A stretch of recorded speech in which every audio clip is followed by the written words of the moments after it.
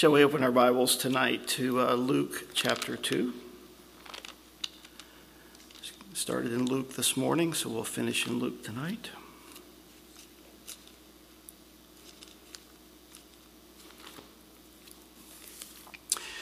Familiar passage,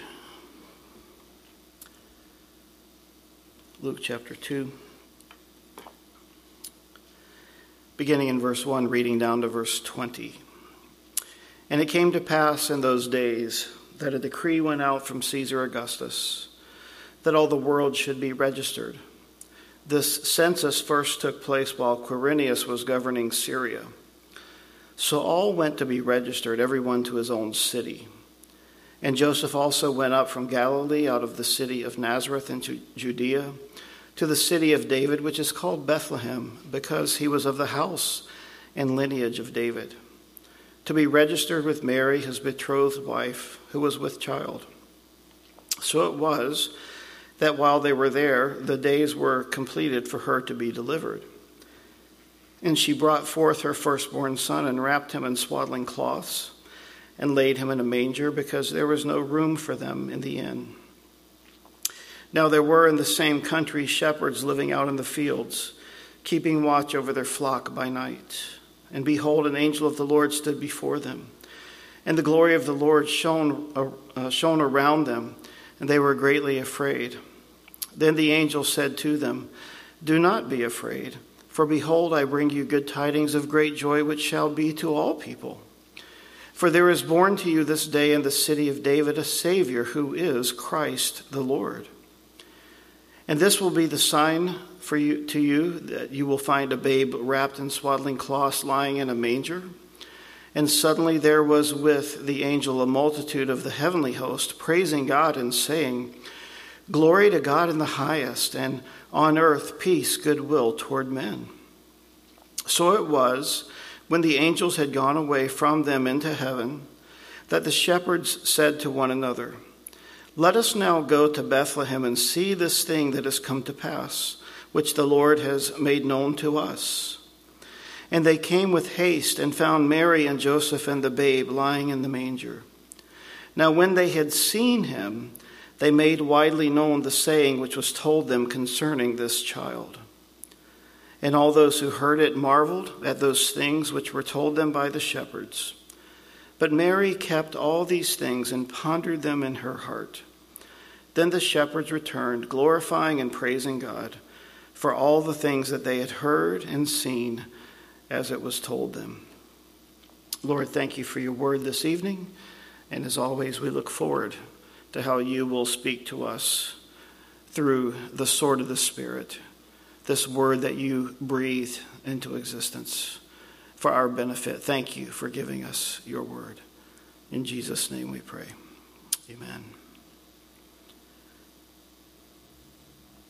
In Micah chapter 5, verse 2, we find this prophecy of the Messiah. "But you, Bethlehem Ephrathah, though you are little among the thousands of Judah, yet out of you shall come forth to me the one to be ruler in Israel, whose goings forth are from of old, from everlasting."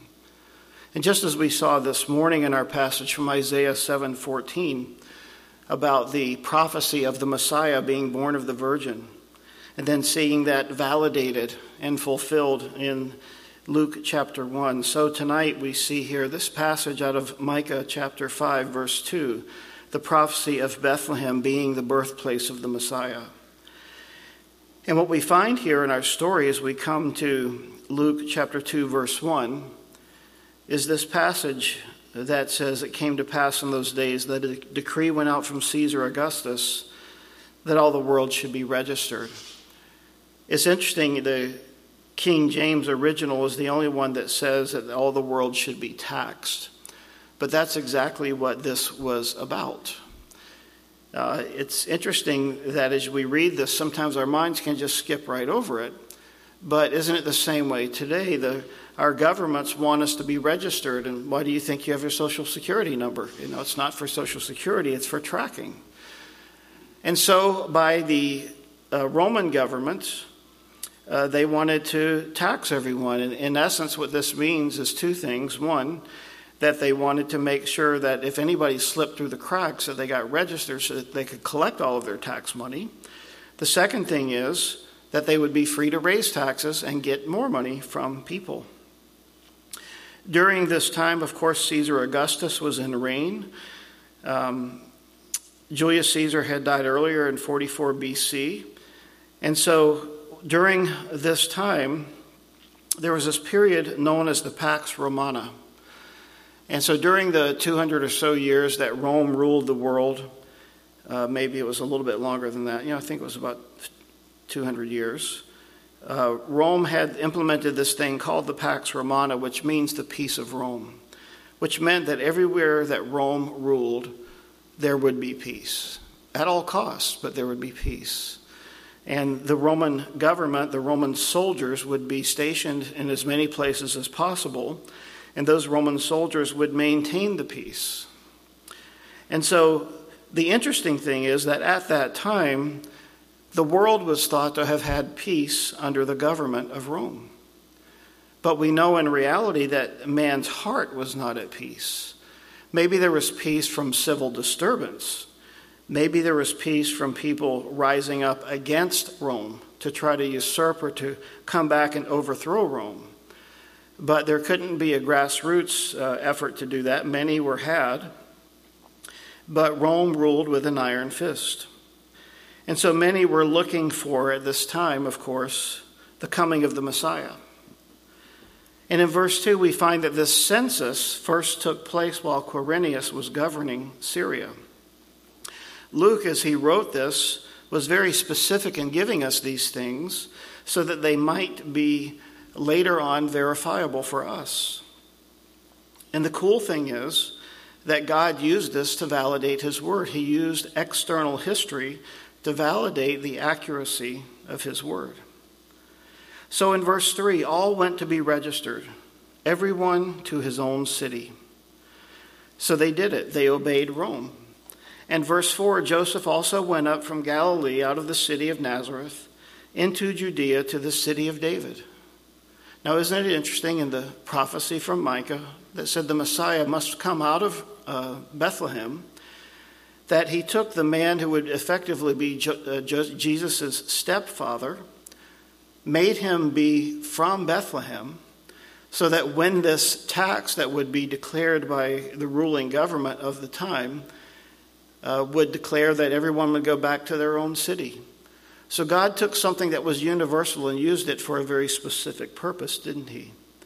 To make the father of the Messiah go back to Bethlehem to fulfill a 100-year-old prophecy from Micah. Interestingly, the word Bethlehem means house of bread.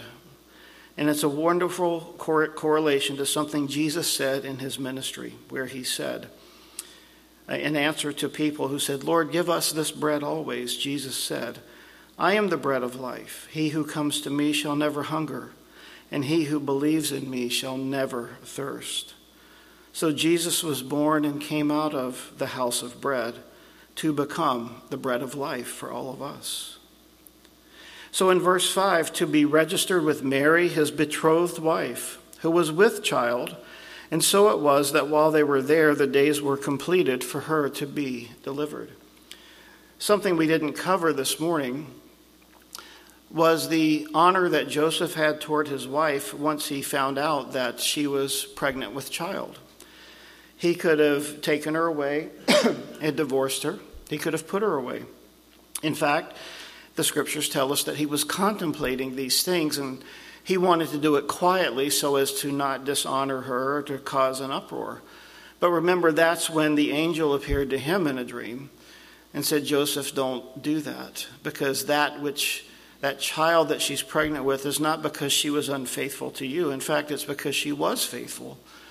And more importantly, it's because she was faithful to the Lord that God has chosen her to bear the Son of God. And so Joseph also, in a similar manner to Mary, had that faith to believe what the angel spoke to her as the word of God. And so here they are, and all those months later, 9 months later, preparing to deliver the Messiah into the world. So right as they got to where they were supposed to be taxed, to the city of Bethlehem, verse 7, she brought forth her firstborn son and wrapped him in swaddling cloths and laid him in a manger because there was no room for them in the inn. You know, today we glorify this. We have all these wonderful, sweet little scenes of a warm stable with a fire built.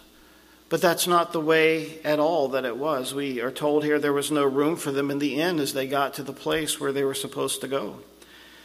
And so presumably they were sort of sent out back. Well, the only room we have left is out in the stable out back where people would keep their animals.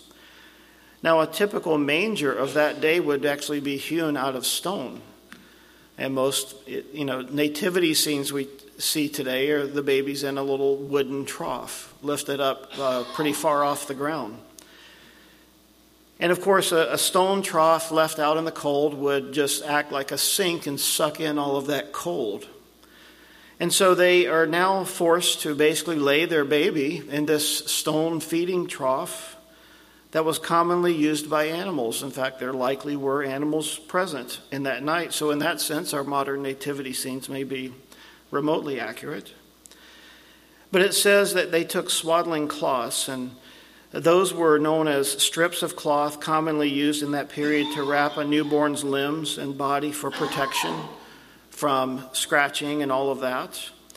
But whether or not they had thought well enough ahead to have all that stuff with them, I don't know. We can't verify those kinds of things.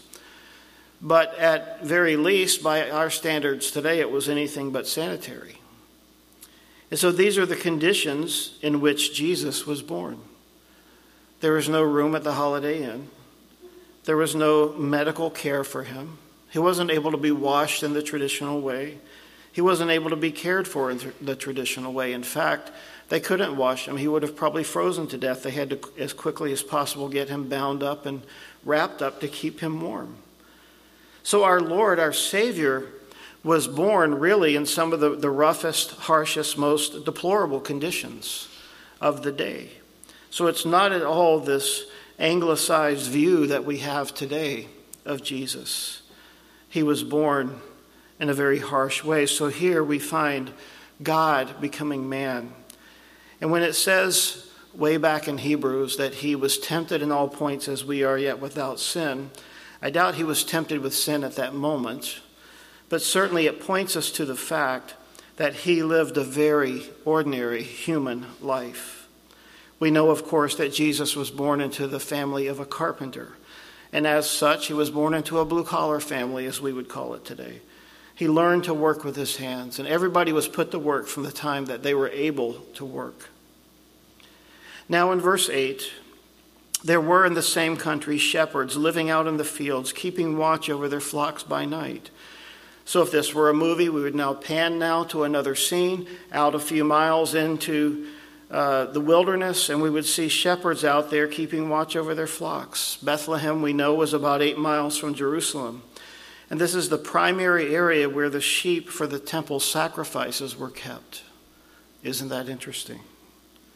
And behold, an angel of the Lord stood before them in verse 9.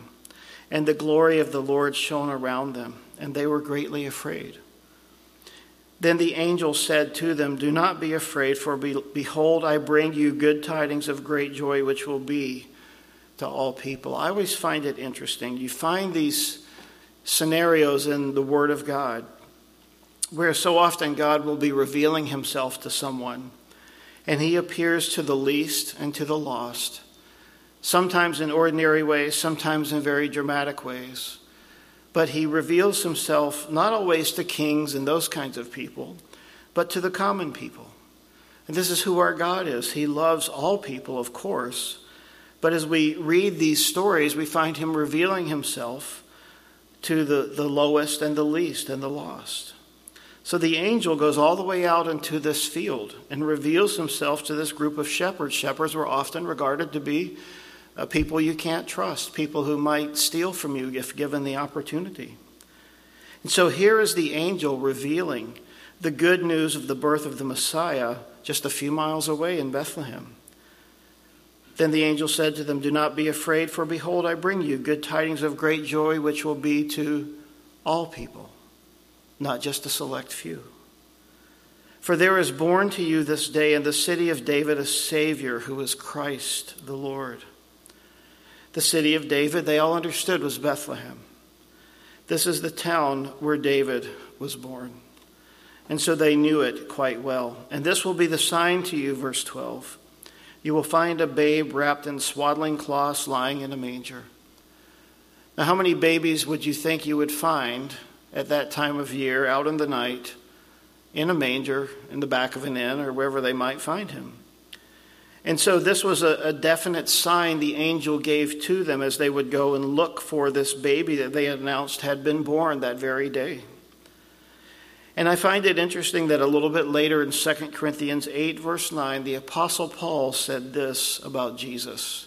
And I think this is significant in light of everything we've talked about his birth up to this point. Here's what it says. For you know the grace of our Lord Jesus Christ, that though he was rich, meaning he came from heaven as God himself, yet for your sakes he became poor, that you through his poverty might become rich. What a picture. So in verse 13, and suddenly there was with the angel a multitude of the heavenly host, praising God and saying, Glory to God in the highest, and on earth peace, goodwill toward men. And as if they weren't already a little bit freaked out enough, here in this moment, with the appearance of something way more powerful than any choir that we've ever heard, appears a choir of angels, the heavenly host, we're told, praising God. And no doubt these are probably cherubim and seraphim. These are all sorts of angels whose job it is to protect and honor the worship of God in heaven. And you see this verse, verse 14, glory to God in the highest, and on earth peace, goodwill toward men. It's not a platitude. It's not well-wishing, oh, peace be with you, be warmed and be filled. It's God's goodwill toward men. It's not the kind of goodwill that the government could provide. It's not the kind of goodwill that the absence of war and uprisings could provide. This is the peace of God. And this is why the Hebrew word shalom means not just peace, it means well-being and health and prosperity and security and soundness and completeness. It has more to do with character than with circumstances. Peace is not about, I don't have any troubles. Peace is about, I have God. I have the security of the Lord in my life. So in verse 15, so it was when the angels had gone away from them into heaven that the shepherds said to one another, let us now go to Bethlehem and see this thing that has come to pass, which the Lord has made known to us. And we're told there that they came with haste and found Mary and Joseph and the babe lying in a manger. I love how in these early stories we find this simplicity of faith to immediately obey what God spoke to their hearts. They didn't debate it. We don't have here that they've appointed the committee and said, okay, we'll go, you stay behind and guard the sheep. It indicates that they said among themselves, let's go see what happened. Let's see what the angel said. He said over in Bethlehem, well, let's get over there. And so they came with haste, we're told. And they found the babe lying in a manger with his father and his mother. You see, they took God at his word. They didn't debate it. And I think these things, as the word tells us, these things are written for our instruction. And when we hear God's word too often, we not only think about it, which is a good thing, but we ponder it from the point of view of, do I want to obey it? Or will I obey it when it's a little more convenient for me? It was certainly not convenient for them in the middle of the night with nothing that we know of today by technology. They didn't have little headlamps for camping, right? They didn't have any of that stuff. They just went. Perhaps God provided the light. Perhaps it was a full moon. I don't know. But they went. They traveled that 8 or so miles over to Bethlehem. Now, when they had seen him, verse 17, they made widely known the saying which was told them concerning this child. What saying? The earlier saying that they said, for born to you this day in the city of David a Savior who is Christ the Lord. They were telling others exactly what God told them. Jesus was born. Christ, meaning the Messiah. Messiah the Lord has been born today. And so they were making it known to others right away. They were convinced. They had seen it.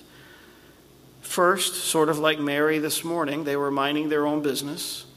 An angel barges in, gives them some news. They take him at his word, and then the heavenly hosts come and validate the word that he was given.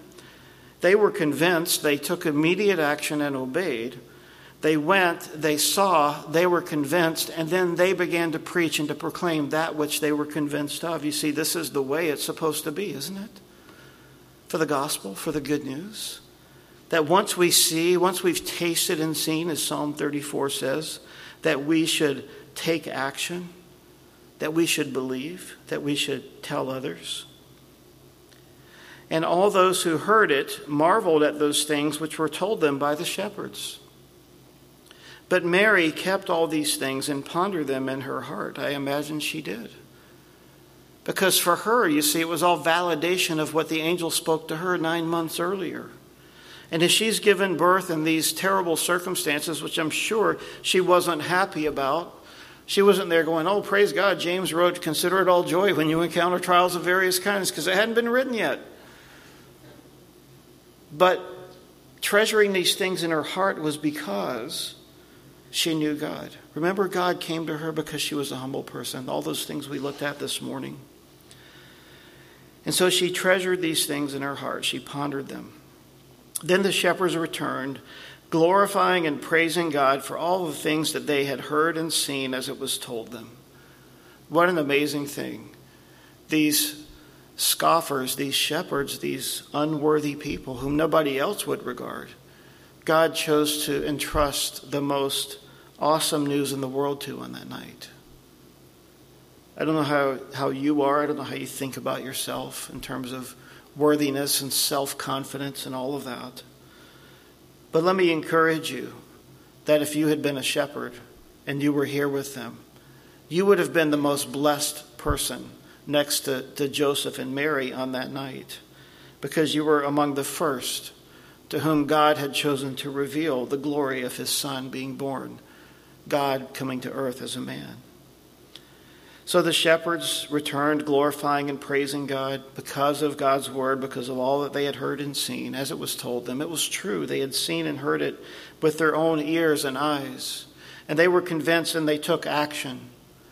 And this is why I say faith is active and not passive. It's too easy to have a passive faith, a faith that saves but doesn't do anything. And doesn't James say that we should be doers of the word and not merely hearers? We see these examples over and over of people who believed and who took action. Sometimes the action is worship. Sometimes the action is telling others. And we see it throughout the Gospels. As Jesus healed people, they went out and told others, Jesus healed me. Even when Jesus told the person he healed not to tell anyone, they couldn't contain themselves and they still told others. So we're told in verse 21, I'm just going to read just a little bit more here. When 8 days were completed for the circumcision of the child, his name was called Jesus, the name given by the angel before he was conceived in the womb. And when the days of her purification according to the law of Moses were completed, they brought him to Jerusalem to present him to the Lord. And so they did everything by the book, so to speak. He had been born into a Jewish family. He had fulfilled the prophecy of Micah as well as others. Or is it Malachi? Micah chapter 5. And as Jesus was taken by his parents, who were concerned about doing exactly what God said, they took him into the temple, and he was circumcised the 8th day, as good Jewish boys were supposed to be put through that process. Mary was purified according to the law. And then it says here in verse 23, as they presented him to the Lord, as it is written in the law of the Lord, every male who opens the womb shall be called holy to the Lord. And to offer a sacrifice according to what is said in the law of the Lord, a pair of turtle doves or 2 young pigeons. This offering, a pair of turtle doves or 2 young pigeons, was an offering that indicated Joseph and Mary were extremely poor, because this was not the offering of the rich person. This was the offering of those, as the Lord, as you read the Levitical law, he gave all these provisions, regardless of your economic estate, that anyone could bring an offering to the Lord, even the poorest of the poor. And so a pair of turtle doves or 2 young pigeons would have been basically all they could have afforded. So as we close our time this evening in thinking about the birth of our Messiah, why would shepherds be the ones that this was revealed to, and why would they even care about the birth of a baby? This was so far from them. You see, God chose them and revealed it to them by divine revelation so that they would be examples to us, that whomever God chooses to reveal himself to, that person is worthy, not because they are worthy, but because he is worthy. The humble, the lowly, the despicable conditions upon which Jesus was born remind us of Paul being able to say these things about Jesus. Let this mind be in you, which was also in Christ Jesus, who being in the form of God did not consider it robbery to be equal with God, but made himself of no reputation, taking the form of a bondservant and coming in the likeness of men. And being found in appearance as a man, he humbled himself and became obedient to the point of death, even the death of the cross. Therefore God also has highly exalted him and given him the name which is above every name, that at the name of Jesus every knee should bow, of those in heaven and of those on earth and of those under the earth, and that every tongue should confess that Jesus Christ is Lord, to the glory of God the Father. Jesus knew, even from his birth, even those humble circumstances that he was born into, that this was his path in life, that this was what God had for him. And you see, in this first coming of our Messiah, he humbled himself to the lowest way. Just as Jesus said later in his life, recorded for us in John's Gospel, "No one takes my life from me. I lay it down of my own accord." And in like manner, doesn't it follow that he was born according to his own accord, that he would be born to poor parents into the humblest of circumstances? Let's not overreach in our Christmas celebrations. Let's understand that our Lord came to be an example to us, to let us know that our redemption cost him something, not just in his path to the cross, but his path through the entirety of his life. When Jesus said later, as he was ministering to his disciples, foxes have holes, birds have nests, but the Son of Man has no place to lay his head, that this would follow him throughout his whole life. This was Jesus. This was our Lord. And this is the way that our Messiah was born. And we know that from what's revealed to us in the Gospels, that he lived his life in the holiest and the humblest of ways. And he became an example to us. And one of the things I always see in the birth of Christ is my pride being revealed. And the need for me, like we just read out of Philippians 2, to be like our Messiah, to be humble, to be willing to be sacrificed for others, to serve others. Remember, he is the one who said in Luke chapter 19, "The Son of Man has come to seek and to save that which is lost." Let us become like him, for he is our example in all things. Lord Jesus, thank you for revealing yourself to us through your word, for revealing yourself to us through these humbling circumstances that you were born into. Help us to be reminded, Lord, as you revealed yourself to these shepherds, that these things all speak to us, Lord. There's no one who's unworthy for you to come and to reveal yourself to the highest and to the humblest, to the wealthiest and to the poorest. You have come to reveal yourself to all people.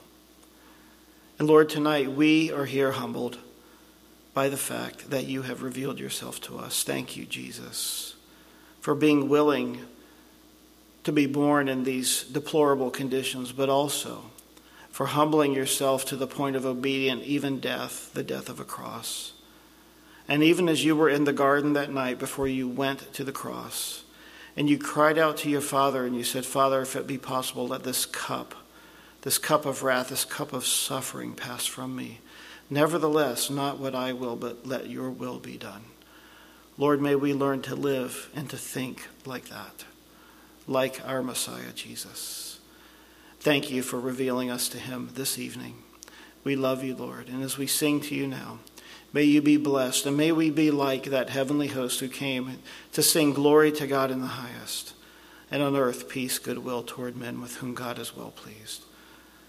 Lord, may we be a part of that choir of heaven tonight around your throne, singing your praise. In Jesus' name, amen.